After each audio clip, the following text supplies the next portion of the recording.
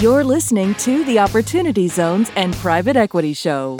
Listen in for news and insights on how opportunity zones, private equity funds, and private real estate can help you grow your wealth. Now, here's your host, Jimmy Atkinson. Welcome to the show. I'm Jimmy Atkinson. Something a little different on today's episode. We're talking about primarily non-opportunity zones, single-tenant net lease funds. My guest today is Hannah Kirby of H.H. Kirby Real Estate Ventures, and she joins us today from Washington, North Carolina. Hannah, thanks for coming on the show. Great to see you again. How are you? You're welcome. Great to see you again as well. Well, before we dive into today's topic, single-tenant net lease funds, I'm sure my audience, Hannah, a lot of high net worth investors, a lot of advisors may already be somewhat familiar with you since you've been active in the opportunity zone space previously. But for those who may be unfamiliar with you, can you give us a little bit more of your background story? Where'd you come from? Who are you? What are you doing? Well, I relocated to North Carolina from Southern California a few years ago and immediately jumped into opportunity zones because the law was passed. It was 2017.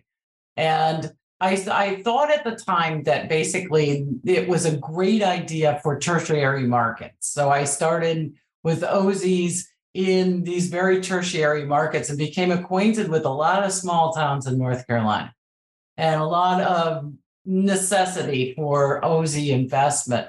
And as the years evolved and as OZs evolved, I found that I provided much more value to local OZs, so more or less communities that wanted to set up their own funds with some local people and providing them with sort of the economics of all of it.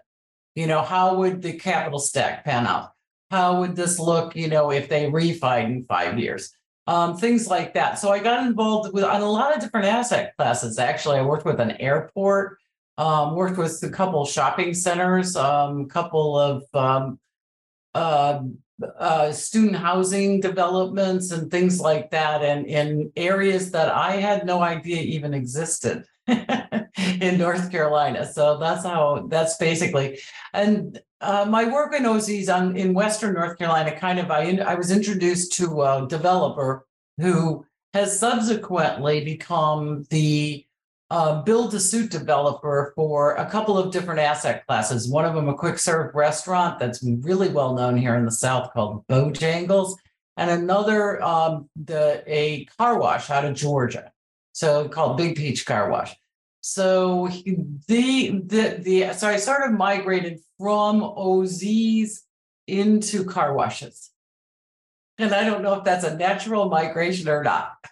Interesting. Well, it's your migration at least. And we've got one thing in common. We're both out of Southern California now. I moved from Southern California to Fort Worth, Texas a few years ago. You moved from Southern California to North Carolina a few years ago. And Hannah, you were actually on the podcast previously. I'll make sure to link to that episode in today's show notes for today's episode at opportunitydb.com/podcast. That was a few years back, but if anybody wants to see what Hannah was up to a few years ago, you can learn more at that episode. So why did you move out of opportunity zones, Still, I'm just kind of curious about your path out of again. I think I found that my value was more like sort of starting to do these capital stacks and sort of pro forma capitalization for developers, and the OZs in tertiary markets didn't really gain much traction. A lot of the OZs became really big funds, as you well know. I still have a really nice, beautiful opportunity zone project going on in Bishop, California, which if you grew up in Southern California, you're familiar with Mammoth ski area. So at any rate, I still have a project in downtown Bishop, but, again, the really small funds have been difficult unless you have a lot of local participation. And I think that's the key to the really small funds, is that you really do have to bring local investors into the fray because they understand what you're doing, on a local level, rather than, the 500 unit, multifamily is pretty much self-explanatory in Chicago, but it's not, in rural North Carolina. or in Bishop, California, maybe. By the Or way, in Bishop, California. and we featured that Bishop development on the show some time back as well. So I'll link to that in the show notes for today's episode as well. That's still a great project that's ongoing, if I understand correctly, right? Yeah, it's a beautiful project. I mean, the plans are lovely for it, and again, it's the financials work out well, so it's definitely worth a look at. Good. And so now you've kind of moved into this new space, and kind of to tee it up, you're trying to be attractive to individual investors in the real estate investment space. And so what are options for individual investors if they want to get into the real estate investment space? I guess they can invest into REITs, they can invest into ETFs that are often structured as REITs. They can buy and hold property directly, direct ownership. They can get involved with private placement funds.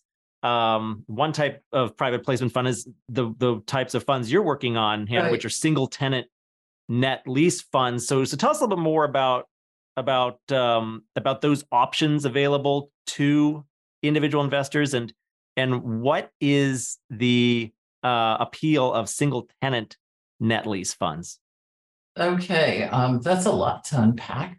At any rate, so basically, as you mentioned, there's a lot of different avenues for individual investors to be in real estate. And depending on your level of risk, you could go from all the way from a REIT, or into ETF, into private placement fund, which is what we're representing. Single tenant net lease is very popular with real estate investment trusts, primarily because of their security. So they're almost equated to the equity level of the bond market, if you were, in terms of their level of risk and returns. So you're looking at think, for instance, Starbucks, or think McDonald's. The McDonald's doesn't typically hold its real estate. It will build, it may buy a piece of real estate, it may build a building on that real estate, but by and large, they do not want to hold that real estate on their books because they're not in the real estate business. They're in the burger business. And so it makes more sense for them to basically sell that asset off and lease it back.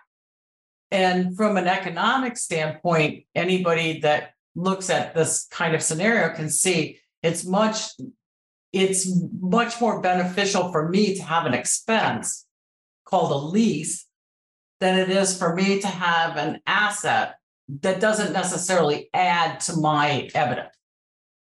So I'm not making money on the real estate if I hold it, right? I can get to expense off that lease. And from a debt standpoint, when you're looking at like building larger structures and things like that, when we look at more institutional single tenant net leases, the asset itself could cost several $1 million. So, if you're talking about a $15 million industrial building that I'm going to, my factory is going to be in, it doesn't necessarily make sense for that $15 million in assets just to be there from a thing. So moving on, we decided that since we have the arrangement to build these assets for the owner. So we're looking at, for instance, with Big Peach Car Wash, right? These guys started off with one store in Forsyth. They quickly ramped that revenue stream up to $2 million a year. So now they're basically operating, the owners operators of that. They still own the real estate, but they would like to build another car wash. So in order for them to basically build another car wash, they're going to have to borrow money.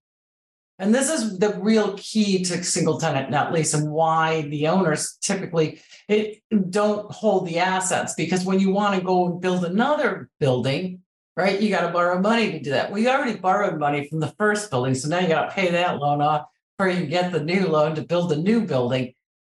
Hence comes, let's sell it to a group of investors. We lease it from them, and we assume all of the expenses.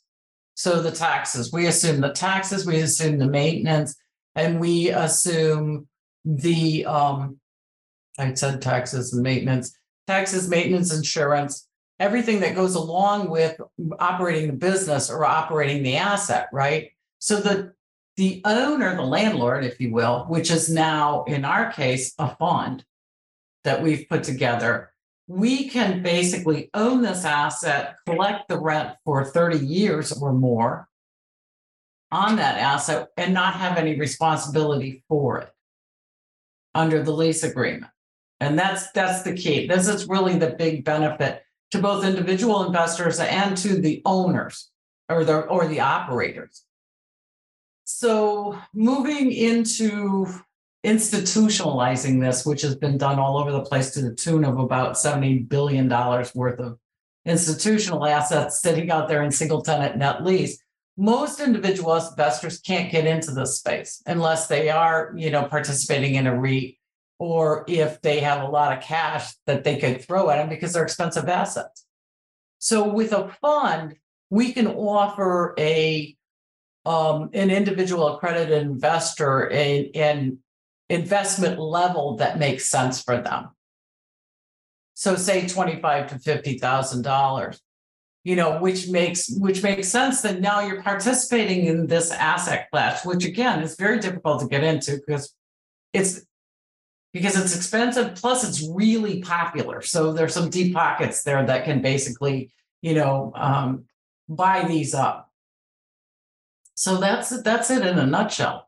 So instead of needing, a few $1 million to buy a strip mall or a car wash or the land that the McDonald's or the Bojangles is on top of, an individual investor can come in, write you a check for $25K, maybe $50K, somewhere in that range, maybe $100K or more.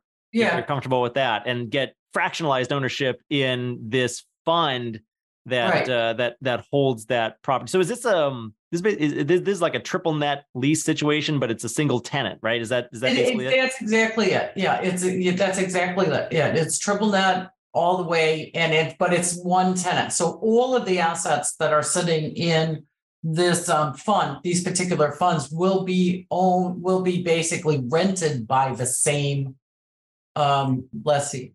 Got it. And so a fund that you're right. Understood. Yeah. The fund that your investors come into, do you have one big multi-asset fund that has multiple properties that are all single net lease? Or but they're the same asset class, and they're the same asset and operator. So basically, we've diversified on location. Got it. But we're not diversifying on, we may in the future actually offer, a Dairy Queen, a Starbucks, a Bojangles, and, a car wash, But right now we're focusing on expanding the car wash. And to do that, basically we will keep all of the same owners, the same operators will be part of it.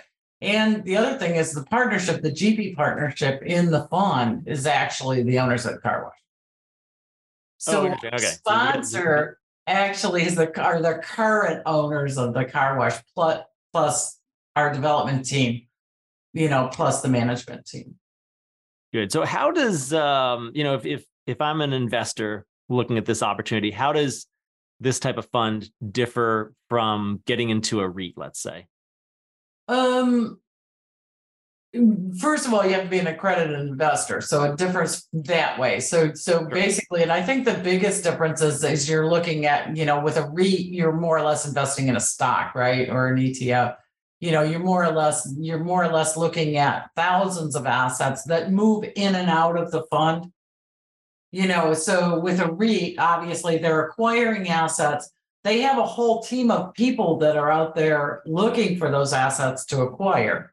So from an expense standpoint, right, their expenditures are far greater than ours because we're already building the assets. We already know where they'll be, when they'll get built, and when they'll be done, ready to lease. But with a REIT, they're moving assets in and out of those REITs all the time. So they're selling, aging assets and they're buying new assets. And that's a big part of their admin. is buying and selling real estate.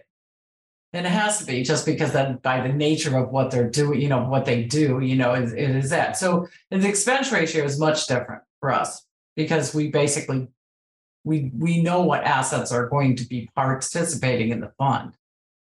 And your fund is typically more concentrated. It's oftentimes much more concentrated than a huge multi-asset REIT might be. Okay, that makes sense.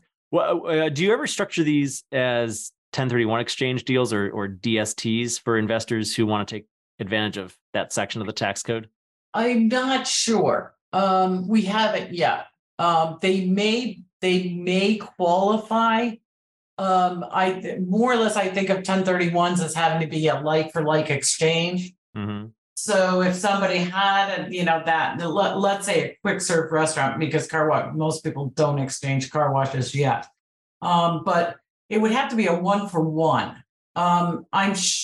That would be outside of the fund. I think the fund's purview because from a 1031 standpoint, I'm not sure whether or not we'd qualify as a like for like.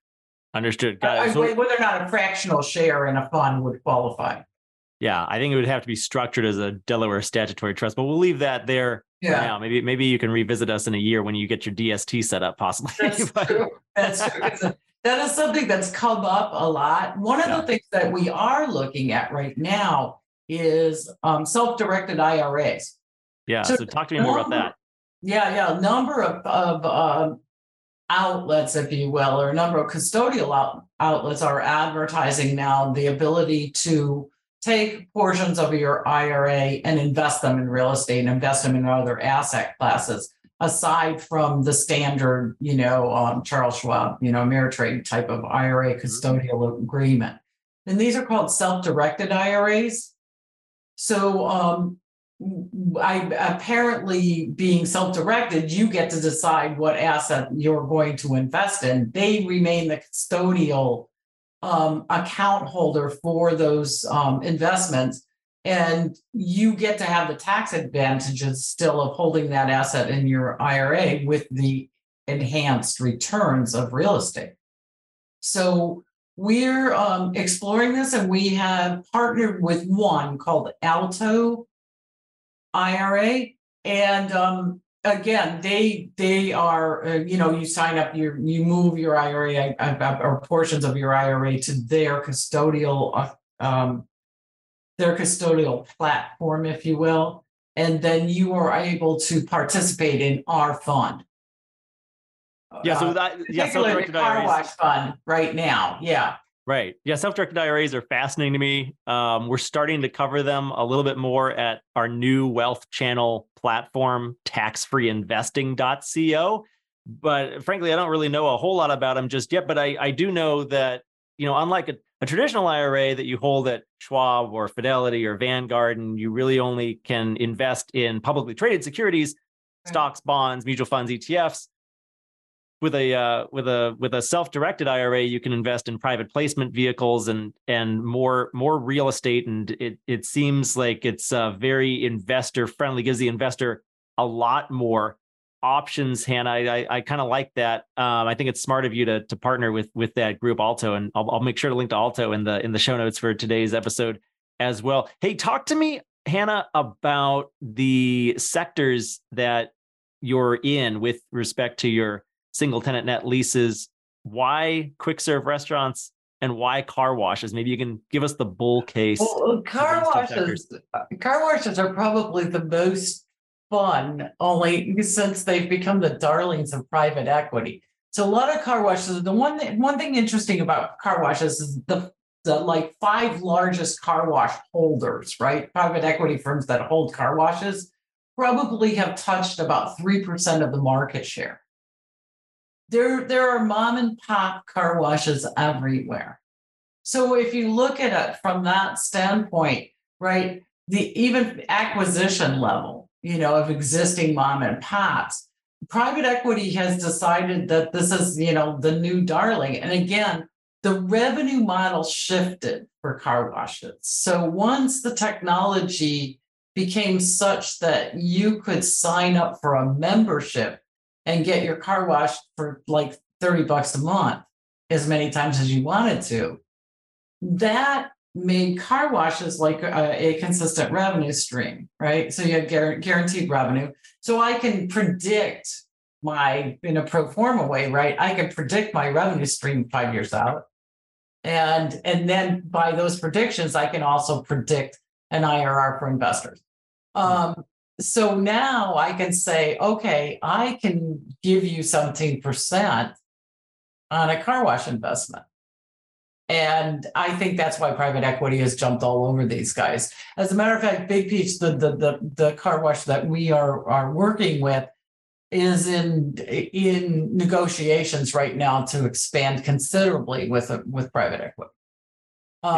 It's a lot like it sounds a lot like self-storage, or maybe where self-storage was a decade ago, right? You got the recurring revenue coming in. A lot of these private equity firms have rolled up a lot of these mom and pop shops. Maybe that's where that's amazing that the biggest investors only hold 3% of the market. It's really it may be a little bit more now. I mean, my data may be a little bit older because things go by so quickly anymore, especially when you start looking things up. But yeah, it is. I mean, there are mom and pop car washes everywhere, and they're not necessarily the express car washes, but they're building them like crazy. And I live in a very small town, and we have two. We have one built operating, and we have another one going in. So, and I can imagine, like I always think about, Southern California, right? You can't wash your car in Southern California because there's no water. So at any rate, they've also adapted the technology such that they're very environmentally friendly. So water reclamation is huge. Chemical reclamation, separating chemicals out of the water, those kinds of things are huge with this new technology. There's a number of organizations now that are enhancing all the computer technology behind these car washes and things like that. So yeah, I think from that, they're stable. I mean, everybody's got to wash their car. At least most people wash their car. But yeah, it's one of those things that it's also internet proof, right? Because you physically go there. So it's not, even in a bad economy, most people are going to still wash their car. So yeah. What about quick serve restaurants? Give me the bull case for Bojangles and other types of. Yeah, they've already been. I mean, the thing about that, if you look at Starbucks, if you look at any of them, if you go out on any website and search for single tenant net lease properties, the bulk of those properties are going to be quick serve restaurants. They're going to be Dairy Queen. They're going to be Burger King. They're going to be any Taco Bell. The other area, then the other asset class that I think is really big in single tenant net lease are drugstores, QVC, Walgreens, those kinds, because the tenants, they're build to suit. So the buildings, it's the asset is actually built for that tenant, right? So that tenant is going to lease that asset for at least 20 years. So you have a rental, agreement there that's 20 years long. I mean, you have steady, guaranteed income if you buy the asset. Unless, of course, things go wrong and, they go bankrupt and, you never know what's going to happen. Right. There's always risks in investing. There's no sure thing. I would never discount the risks. But one thing about single tenant net lease and why it's so popular and why it's so institutionalized is its stability.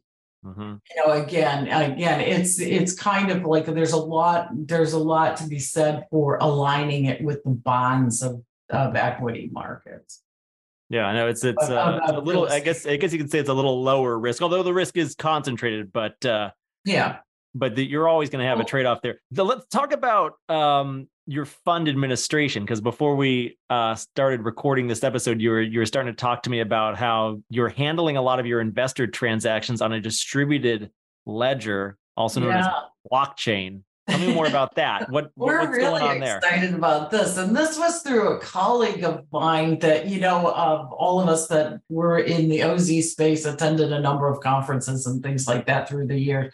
And, you had, so at any rate, this was through a colleague that left one of the big REITs that was a single tenant net lease REIT to work with the formation of a new fund administration platform called Veravend. And Veravend, the only thing I can say about it is it's like the Venmo of fundraisers, of fund administration. So they provide what they call the investor experience. They provide a platform for the investor where the investor interacts with that platform and not necessarily with you.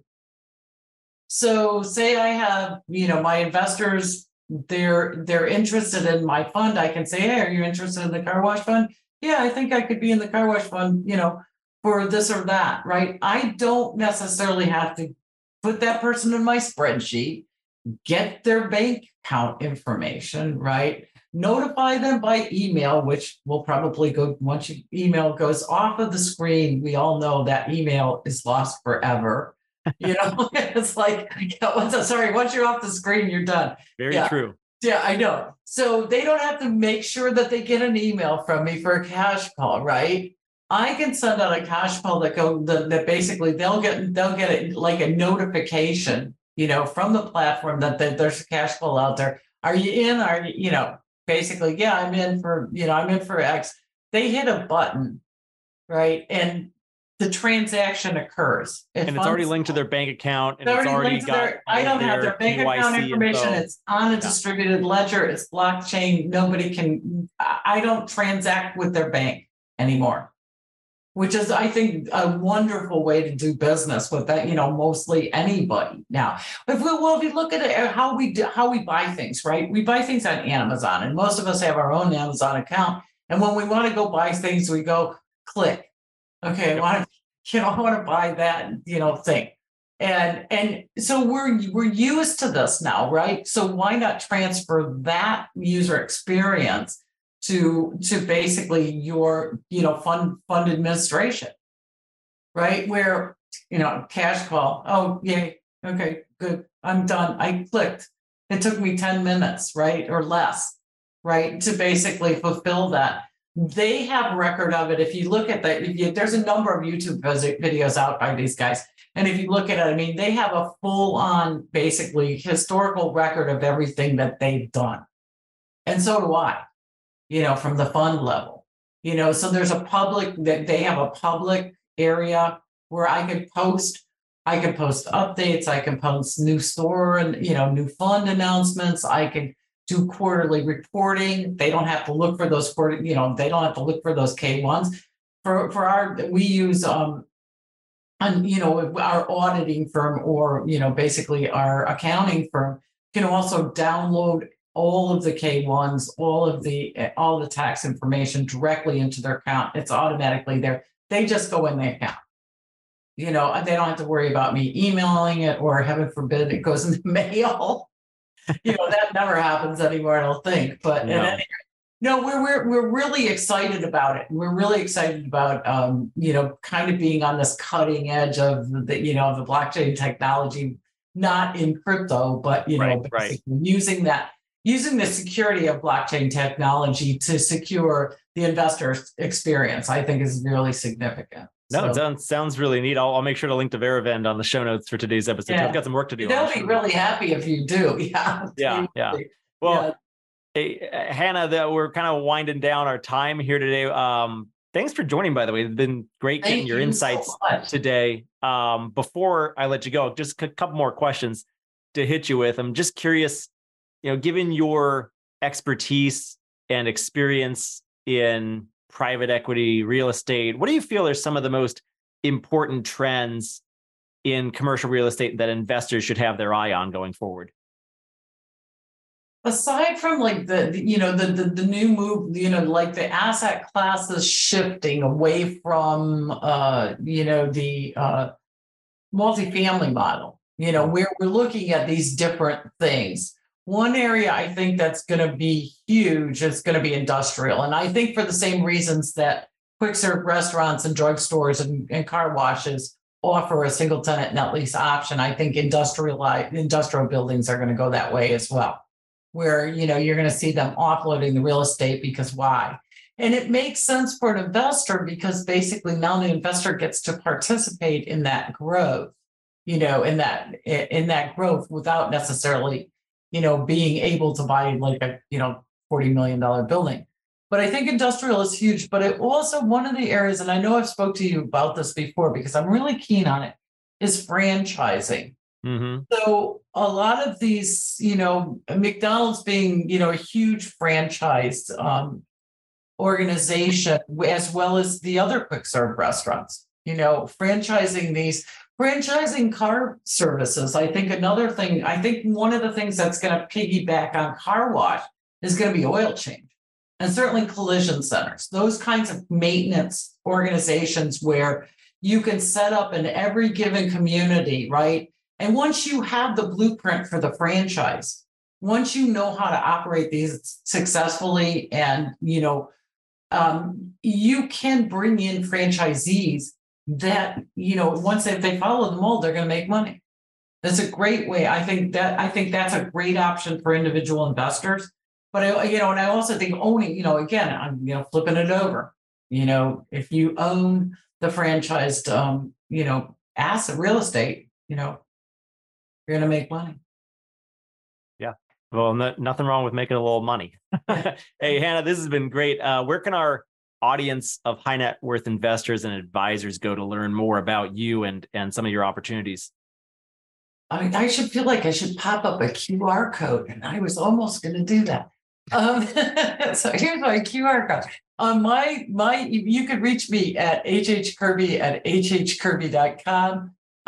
And basically, if you're interested in what we're doing with the single-tenant net lease funds, which we hope you are, the website is kodiakstnl.io.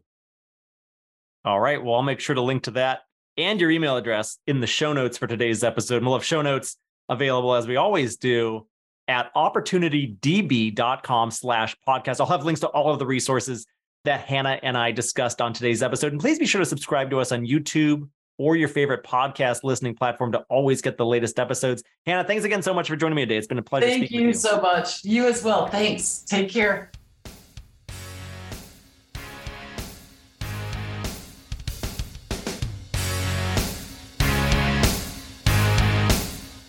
That's it for today's show. If you enjoyed this episode, please consider leaving us a rating and review to help spread the word to other investors.